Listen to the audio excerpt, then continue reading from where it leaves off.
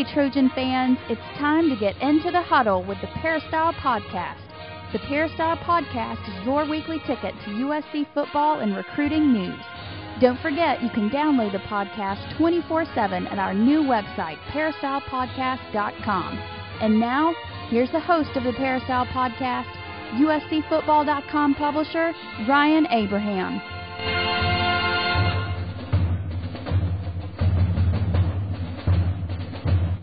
Hello, Trojan fans. Welcome to another exciting edition of the Peristyle Podcast. It's been a while, but we are back with the Trojan Blast recruiting edition of the Peristyle Podcast. That means we have USCfootball.com national recruiting analyst Gerard Martinez joining us to answer your questions about USC football recruiting, of course. Gerard, welcome to the show. What's going on? Nothing much. It's kind of getting ready for the season opener against Hawaii, so obviously that takes precedent over recruiting, and I think it takes precedent with the coaching staff as well. But there are some tidbits to talk about, and obviously it's going to be the beginning of the high school football season this weekend too, so that's going to be interesting. We're going to see what some of these guys in the 2013 class that have all these star ratings to see if they're the real deal with actual football pads on. Sometimes you forget that football is actually played with helmets and pads. Yeah, well, after the summer, you don't really see a lot of that. You see a lot of shorts, you see a lot of 7-on-7, and this is going to be linemen, shoulder pads, popping, tackling, blocking, all this kind of stuff that we don't really get to see all that much over the summer. Yeah, I mean, we got to see fall camp, obviously, and put in a lot of work with just fall camp and fall camp central. We just actually put the final update on that, and that was over 100 content items that we did just for fall camp. Dang. In a month, basically. Yeah, less than a month up there. And that's why we haven't done a recruiting version of the podcast, because it is a really busy month. It's probably our busiest month of the year with fall camp. And even Gerard chips in, and he was doing newcomer notebooks and all the different kind of content items we were doing. But definitely go to the front page of USCfootball.com, click on Fall Camp Central. If you missed anything over the past month, photos, videos, stories, podcasts, all that stuff we have linked on Fall Camp Central. Yeah, there's a lot of stuff that I think people miss because there's questions that come up on the Peristyle all the time about things, and I go, that was in the newcomer notebook. Or, you know what, we did actually have photos of that. Or, there's little things along the way that we've done, and, I mean, we're putting up, 8 content items a day. I think, not always everybody gets to see every single thing. Yeah, I think a couple of days in a row we had like 8 or 9 content items go up each day, and it was just kind of like, well, if you're only checking the site like twice a day, you're going to miss some stuff. So check it out on Fall Camp Central. We have it broken down by date, so you can go back and see what's going on. All of Dan's stories from practices and all the updates we've done, all the videos, all of that stuff is in there. So check it out. It's cool stuff. And Fall Camp Central has been a popular item on USCfootball.com just because it's one-stop shopping for all your content needs for fall camp. So, but we want to talk. We've talked so much fall camp in the opener, obviously, against Hawaii on Thursday, just a couple days away. But we want to talk some recruiting, and we haven't done it since, I think, mid-July. So it's good that we're getting back here on the podcast for that. The biggest news, Gerard, over the past week or so was the commitment from Malik Dorton. I don't think it was a surprise, but, I think the USC fans were pretty happy with it. Yeah, certainly wasn't a surprise. It's something that we've been expecting. Probably, after he got a scholarship offer in May, it seemed like USC had kind of taken the lead.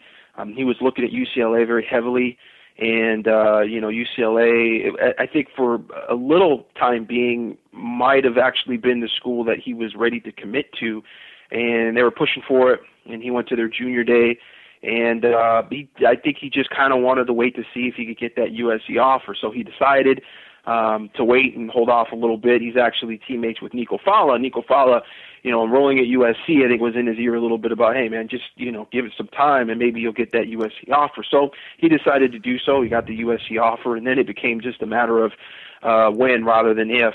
And we thought he might commit, in June, and then he said he's going to commit before the end of July, and then that didn't happen.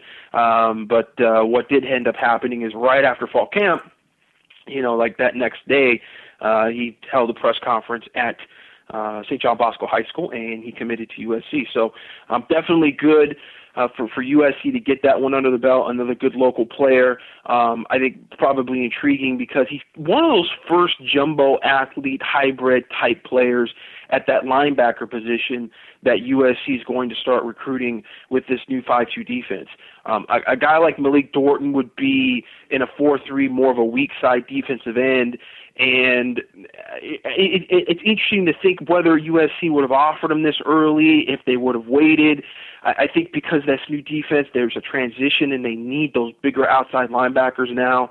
He's a guy that's more of a need. There's more of a value for guys like that right now in the defense. So I think, maybe that's one of the reasons why USC pushed a little more harder on him and, in May and offered him that scholarship instead of waiting maybe September or October like they do in some of their other positions with local players. So intriguing, how he plays out and how he develops. And he's going to have to, change a little bit of that position because he does play weak side defensive end at St. John Bosco. So now he's going to have to come and come out at that 3-point stance into a 2-point stance and play a little more as a linebacker and drop back into coverage, et cetera, et cetera. So when we see him this season, we're going to watch him as a pass rusher, but we're also going to watch him from an agility standpoint, from a spatial awareness standpoint, and how he plays, how he's able to do certain things that might be able to translate to that new position of either predator or Sam outside linebacker.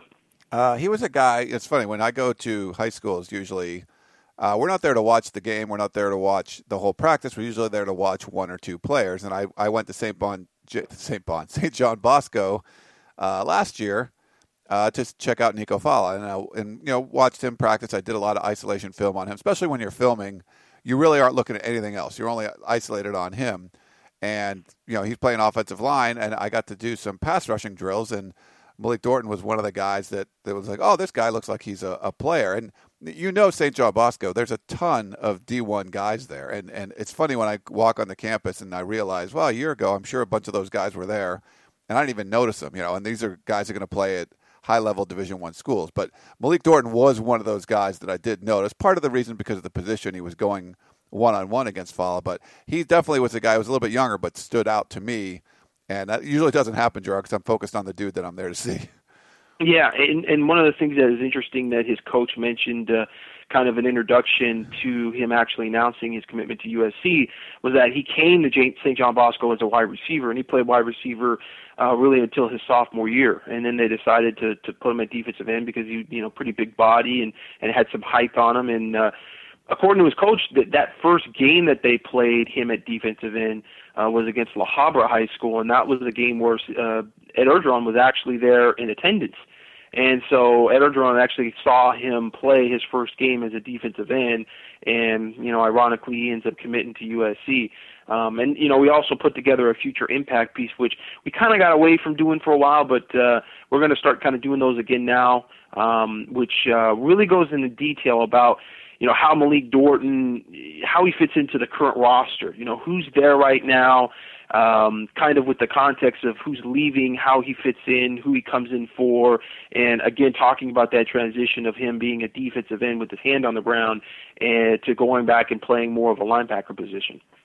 All right, well, let's get to some questions. We have some questions. I know some of these they might be a couple weeks old, but I think they're still valid, so we'll try to get to all of them. And again, I apologize if you've sent in a recruiting question a while back and we didn't read it yet. Well, now we're going to try to read it. There shouldn't be too many, different questions because there hasn't been a whole lot that's changed in the last month, basically. Like I said, it's kind of the priority thing, and, coaching staff has been in camp. There's not a lot of time to be recruiting when you're in camp and you're trying to prepare for the season. Make a good point there. All right. Well, we actually have a couple international questions, which I like. We'll start with one of those. Mac D in Vancouver. He wants to know, with USC offering both Josh Townsend and Ricky Town scholarships, that has to lead to some speculation about David Sills. Would USC ever waver on their offer to Sills with so much history between he and the schools? Would this be more of a Sills would have to decommit than USC backing away type of thing as this process plays out? That's a great question. I don't know if I can really answer the question because it's difficult to say either way. My gut feeling is that Lane Kiffin will not back off of David Sills.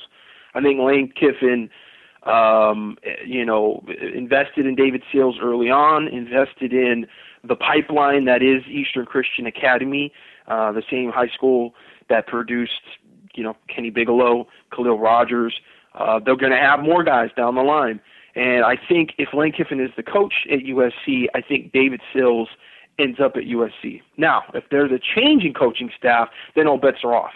If there's another coach that comes in and there's no agreement, there's no promises, there's no guarantees, there's really no relationship there necessarily, then I think there's a good chance that maybe David Sills ends up going elsewhere. I mean, he may not even like the coaching staff. He may not like the offense. Who knows, what changes might be made. But I think if Lane Kiffin is there, I think David Sills still goes to USC, and USC just ends up taking 2 quarterbacks in that class, which would not be difficult because there's plenty of really good quarterbacks locally.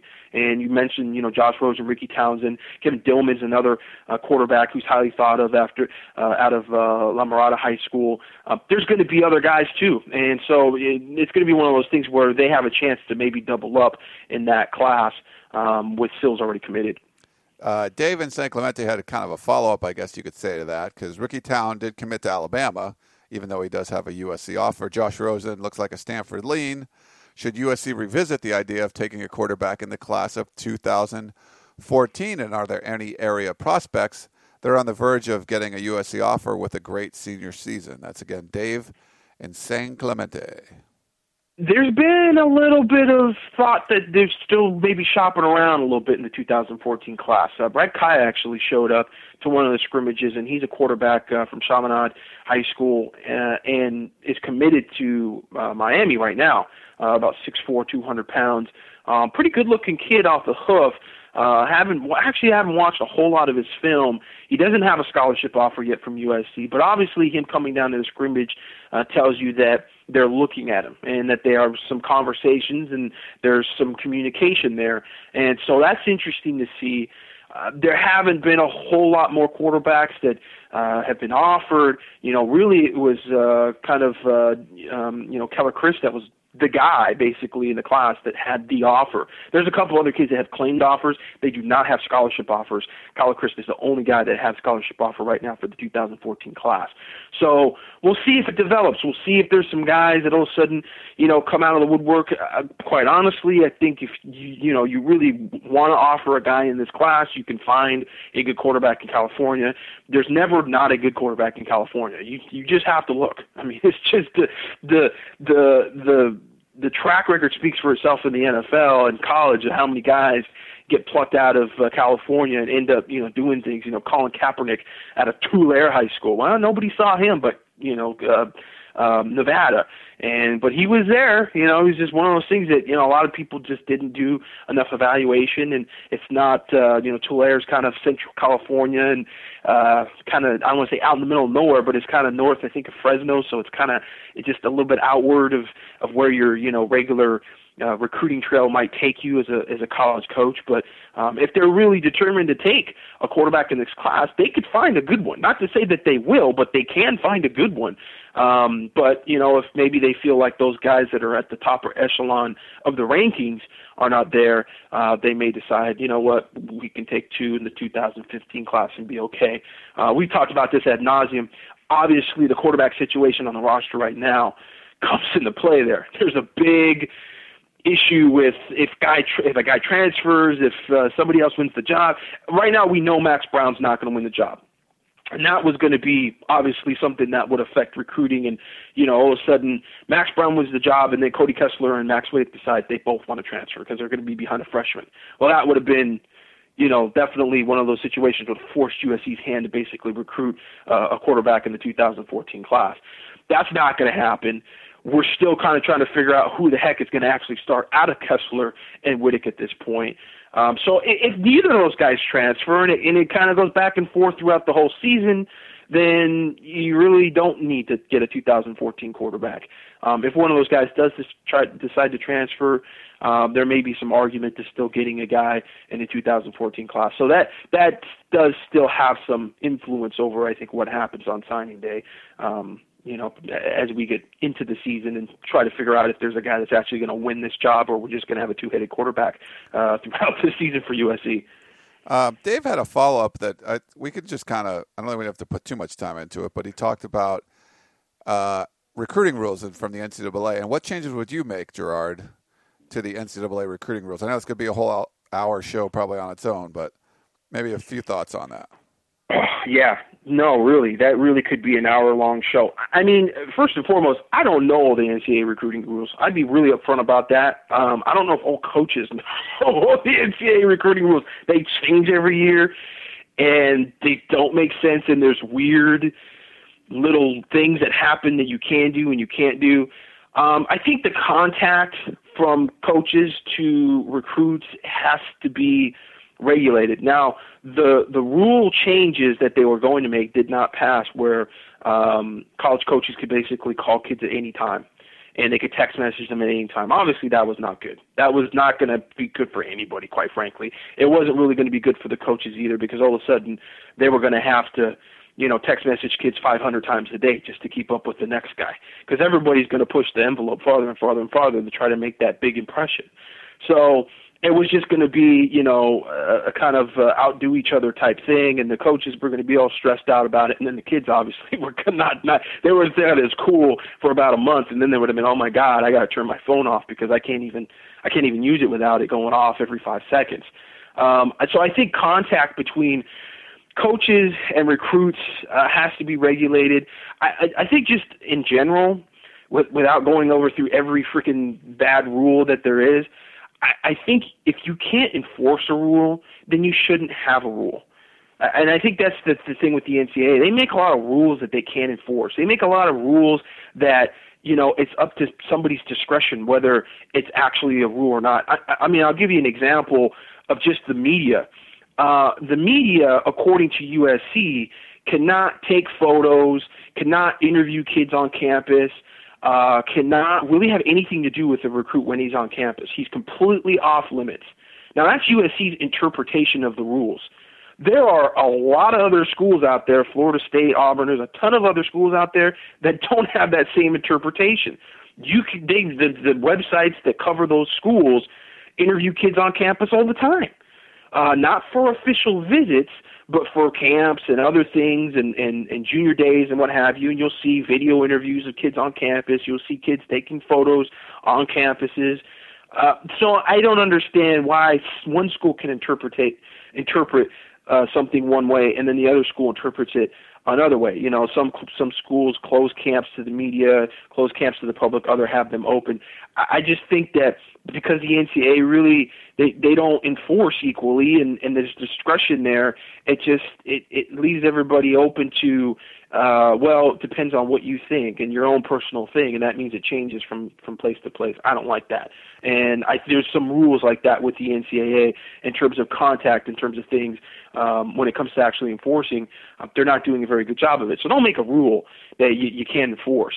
So I mean, yeah, there's so many things. I would have to go over like a list and sit there and look at them and pick them apart in detail. But I think that you got to be able to have things that if it's a rule that you can go ahead and you can enforce it and regulate it properly and fairly. And fairly just has not been the way the NCAA has done it, just because it's open to somebody's own. This guy thinks it should be this way, and this guy thinks it should be another way. That makes sense, Gerard. Let's go to Melvin. Is it realistic to believe that USC has a possibility at recruiting and signing all three defensive backs, Adoree Jackson, Adarius Pickett, and Juju Smith? It is possible. Right now, it's probably a little unlikely just because, Adoree is kind of floating around out there. It's hard to really pin down where he might end up. A lot of people in the Southeast are convinced he's just not going to stay on the West Coast. But, of course, they're all convinced he's going to their school. Tennessee thinks that he's going to Tennessee. Florida State thinks he's going to Florida State.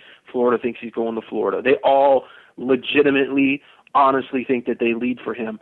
And that, to me, tells me that none of them lead for him. And, and again, actions speak louder than words when it comes to recruiting, especially nowadays, in my opinion. Kids say a lot of things, and they don't mean a lot of things.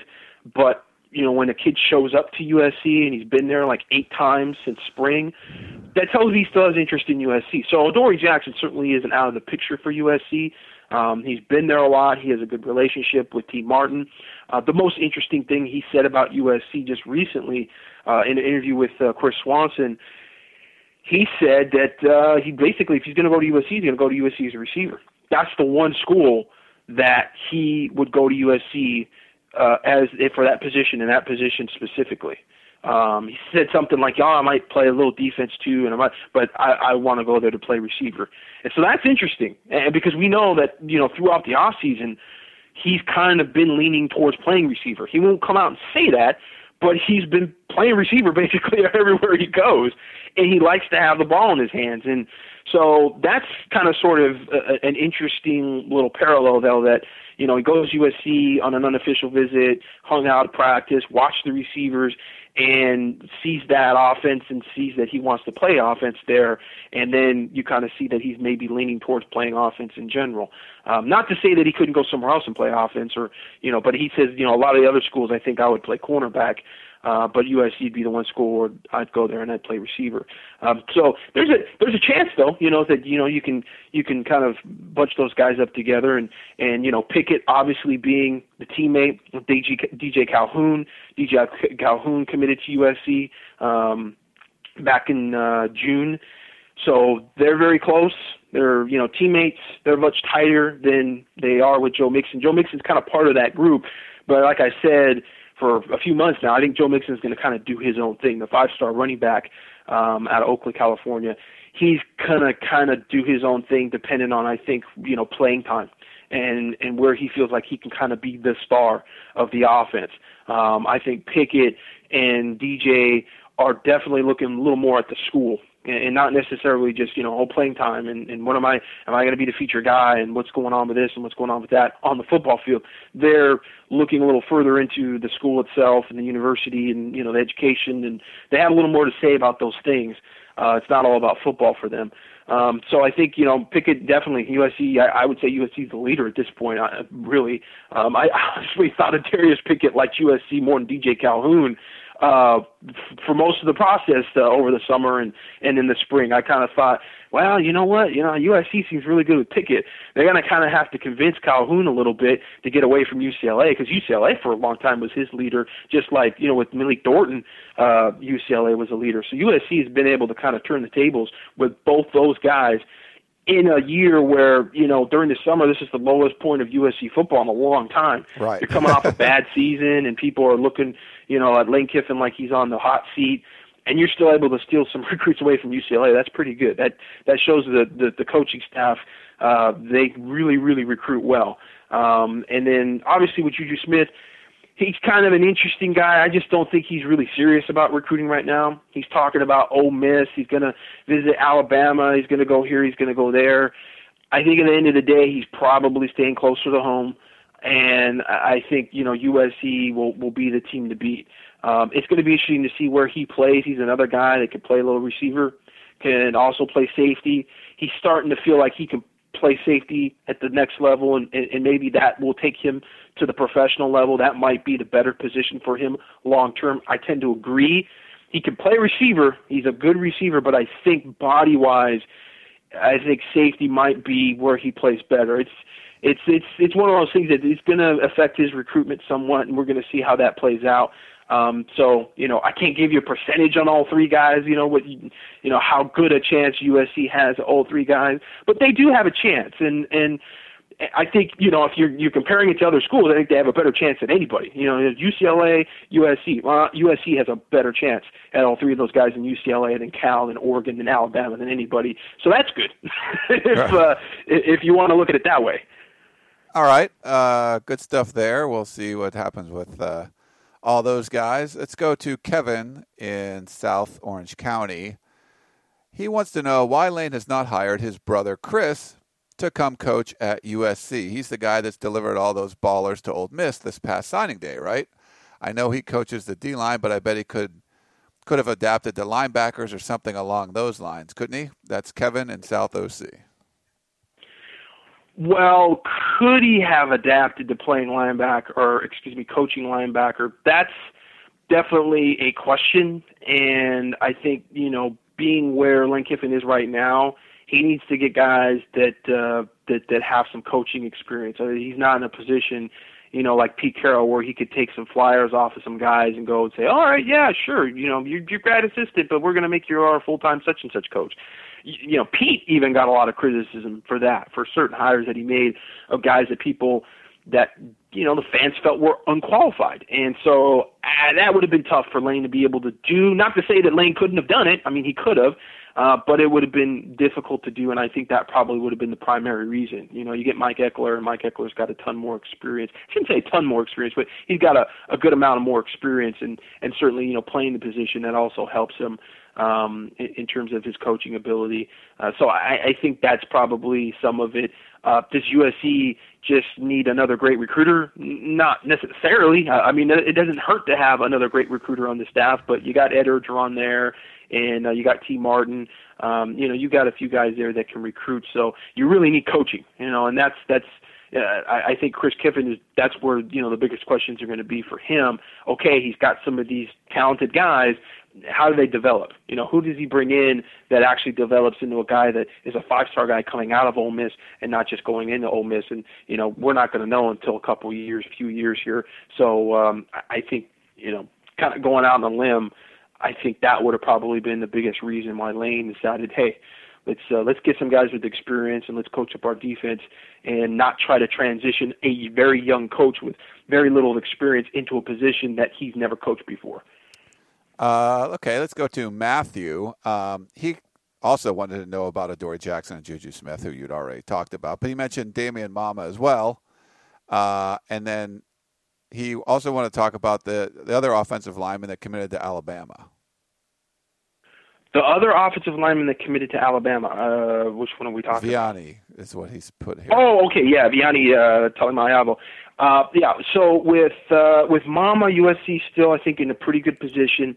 I hear a lot of stuff about the Bosco boys that got to get their grades up. And so that's something that we kind of have to watch here throughout the process. I know Malik Dorton, he's got to get that SAT score in. I know with Jilo Wadu, he's got to improve his core GPA. And so does Damian Mama, got a core GPA he's got to improve.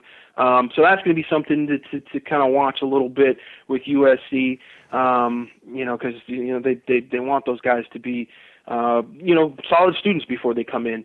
So I think with Vianney and Damian, USC is still in a very good place. I think at the end of the day, it's more likely he stays home than he goes abroad. With Vianney, I kind of still feel that way as well. I think Alabama was just the pick because they're the school. And everybody wants to go to Alabama right now. I mean, they're defending national champions. They're still putting guys in the NFL, et cetera, et cetera. It's a tough physical offense. They run the ball a lot. But I just don't know if I can picture those guys leaving home to go to Alabama. It's just completely not their style, not their pace, and not what they're used to. And Vianney's never been to Alabama. And that's, kind of the other thing. I mean, how many times does a guy commit to a school that he's never been to and, from out of state, and does that actually end up, kind of following through? USC's had a few of those situations where guys committed, and very few because, when Pete Carroll was coaching, Pete Carroll usually insisted that the guy would come in on an unofficial visit or official visit before he made any kind of commitment. But you did have Alshon Jeffrey. And Alshon Jeffrey actually committed to USC before he actually visited USC, but he did come for the Rising Stars camp. So he did actually come in on an unofficial visit over the summer, but that was after he technically committed. You see Notre Dame gets commitments like that quite often, and those very rarely follow through.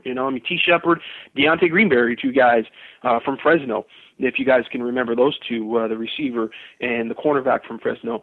Those guys committed to Notre Dame before they ever stepped foot on campus, and they didn't end up at Notre Dame. So, with Vianney, that's another thing. He's committed. It's like, what, did you really commit for the right reasons? Probably not, because you've never actually been to the school or been to the city. Tuscaloosa, it's not quite Corona. It's just a little different. It's not Southern California in general, certainly. So that kind of stuff makes you kind of believe that it's a long ways to signing day. Basically, that's how I would sum that up. It is a long way towards signing day. All right, well, thanks for that one, Matthew. How about Jacob in Copenhagen? How about Jacob? All the way from Denmark. All right. What happened to, you mentioned T. Shepard just now, cornerback T. Shepard, the former Notre Dame commit, who then wanted to go to Oklahoma. Last I checked, he was playing for some community college team. He should still have some years yet left of eligibility. Could he contribute to the USC secondary? What do you think? That's really the question. What a segue. T. Shepard, that name popped up. T. Shepard is, I believe, still in community college in Mississippi now. I know he was at College of the Sequoias for a while, but I believe now he's been placed somewhere in Mississippi. Last I heard, he committed to Oklahoma, and I think he's still kind of a free agent, so to speak. I don't know that he's actually I think he's still a recruit at this point. I have not really kept up real closely with his recruitment, but I'm pretty sure he's still kind of out there, probably takes some visits. Oklahoma's kind of the team to beat. Two other Fresno guys, Hatari Bird and LJ Moore, committed to Oklahoma this past year and are going there. So Oklahoma's kind of become the little Tony Perry feeder school a little bit. Tony Perry's an assistant coach there at Central East High School and really handles recruiting for that high school and a lot of the kids in that area. He coaches in the off season, and so that there's definitely some type of pipeline there with Oklahoma. So I could see him definitely going to Oklahoma, and that's the latest that I know about him. USC, to my knowledge, has not been real involved with him. There was some talk. Supposedly they had offered him a scholarship, just like over the summer, I think. But I don't know, man. I mean, he's in Mississippi now, and it might as well be the moon if you're USC. So, Oklahoma's probably. I would if I had to put money on it, I'd probably say Oklahoma's where he's headed. But he's still a recruit, and there's still a possibility that he could officially visit USC and decide that he really wants to go to USC. There was a chance there that he would end up at USC as an early enrollee. When he was originally coming out as a recruit with Fresno, he and Deontay Greenberry actually visited USC, kind of in a weird quasi. This stuff with the Fresno recruits, man, there's always some kind of weird soap opera drama that's involved with it. It's like it was the week of the championship games in Southern California, the California Bowl, and Deontay Greenberry played a game, and then he came to USC for an unofficial visit, I guess, for a night. And then T. Shepard had come down and been on an official visit, and T. Shepard, from what I understand, was really, really high on USC and really loved USC and was basically ready to commit to USC on that Saturday. And then by Sunday morning, he basically said that he was staying with Notre Dame and went underground and stopped talking to people. and that was it. And then it was just a weird thing until he popped up at Notre Dame as an early enrollee, and then they figured out that he didn't have 5 of the core classes that he needed to actually enroll. Yet he was still in class, taking classes. So it's like, well, who checked his transcripts? How do you get in class and take classes when you don't have your high school? I don't even know if he had a freaking high school diploma at that point. So somebody obviously overlooked some things and kind of brushed some things along. And then it just turned out that, you can't actually be here right now because you're not eligible. So then he got popped back into to junior college at College of Sequoias, and somewhere along the line went from College of Sequoias down to Mississippi, and from there, once you go to Mississippi, it's pretty much you're off Gerard's radar. Right. you want to hide from Gerard Martinez? Go to Mississippi. Duly noted. I might have to do that. Okay. One last one. This is from Kevin. It's about tight ends. Now that Junior Pomey is out of the program, only one tight end underclassman is on the roster, and the potential for both upperclassmen to declare for the NFL draft after this year. Who are we going after, Dalton Schultz aside, and who do we have a shot at? Big-time position of need, in my opinion. That's Kevin. The big name here is Bryce Dixon, the 6'4", 235-pound Venture High School. He's the guy. And a guy that I hear is really number one on a lot of people's boards. He's kind of on the cusp of being a 250 guy. But, I mean, as far as from what I hear from camps, UCLA, number one guy at their camp, USC, number one guy at their camp. He's come in and just been really good as far as, the in-person evaluations that he's gotten. Oregon's after him. Arizona State, number one on their board as tight end. So he's a guy that's a little underrated. I mean, it seems like the colleges like him a lot more than maybe Rivals likes him. So he would probably be the guy that if USC takes a tight end in this class, and I think they're definitely going to take a tight end in this class now, I think he would probably be that top guy. There's a couple other guys too that are floating around out there. There's actually a guy that I'm gonna keep the name that I'm gonna keep to myself. We kind of have to do some research and some things on a guy that his name popped up after one of the camps. It's going to be a pretty good player, but he has really good ties to USC and could be another guy that comes in as a tight end for USC. I hate to be so coy about it, but it's the podcast and it's kind of more of a war room type thing. But there's nice. Some names, and so there's a possibility USC could even take two tight ends in this class. I don't know. I don't know if they really can. I mean, you start crunching numbers, you go, oh, really? You want to take two tight ends? I know that there's a possibility that they lose two tight ends, Randall Telfer and Xavier Grimble. So, they're in a tough position. I mean, you're basically, you've got that 20 that you can take, and with the 5, early enrollees.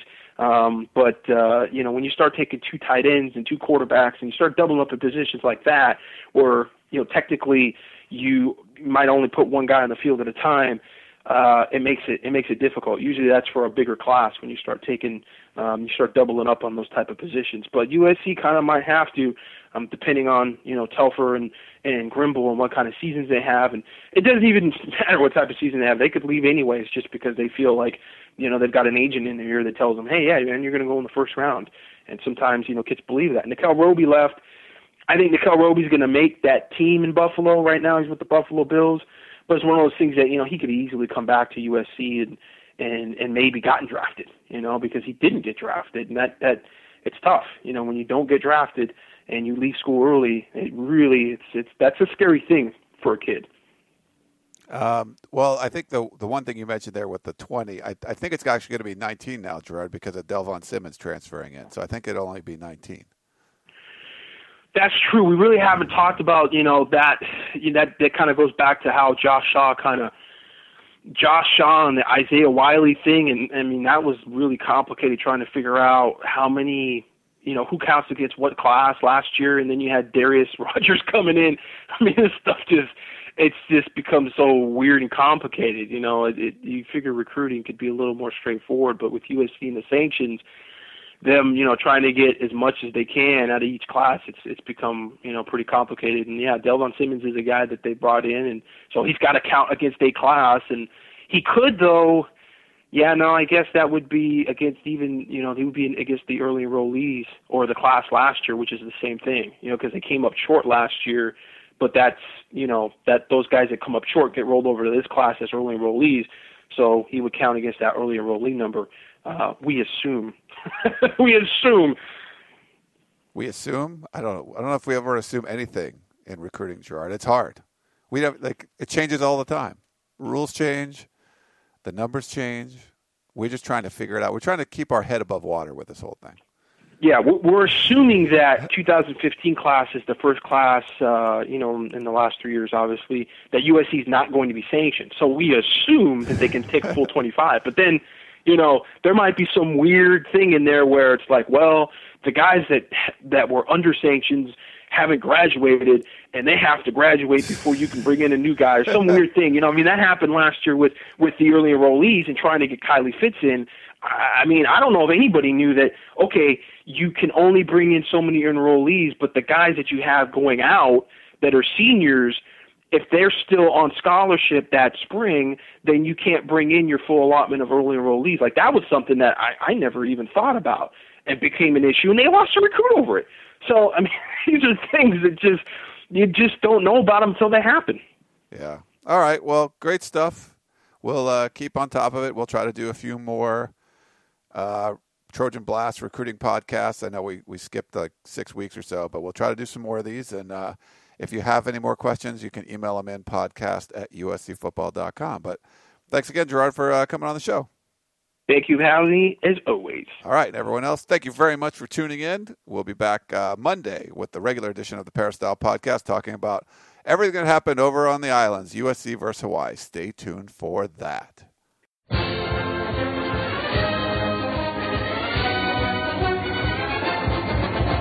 You've been listening to the Peristyle Podcast, presented by USCFootball.com.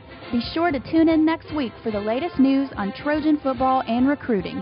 And don't forget, you can automatically download the podcast directly to your iPod or MP3 player for free. Just click the iTunes link on peristylepodcast.com or search for Peristyle Podcast at the iTunes Music Store.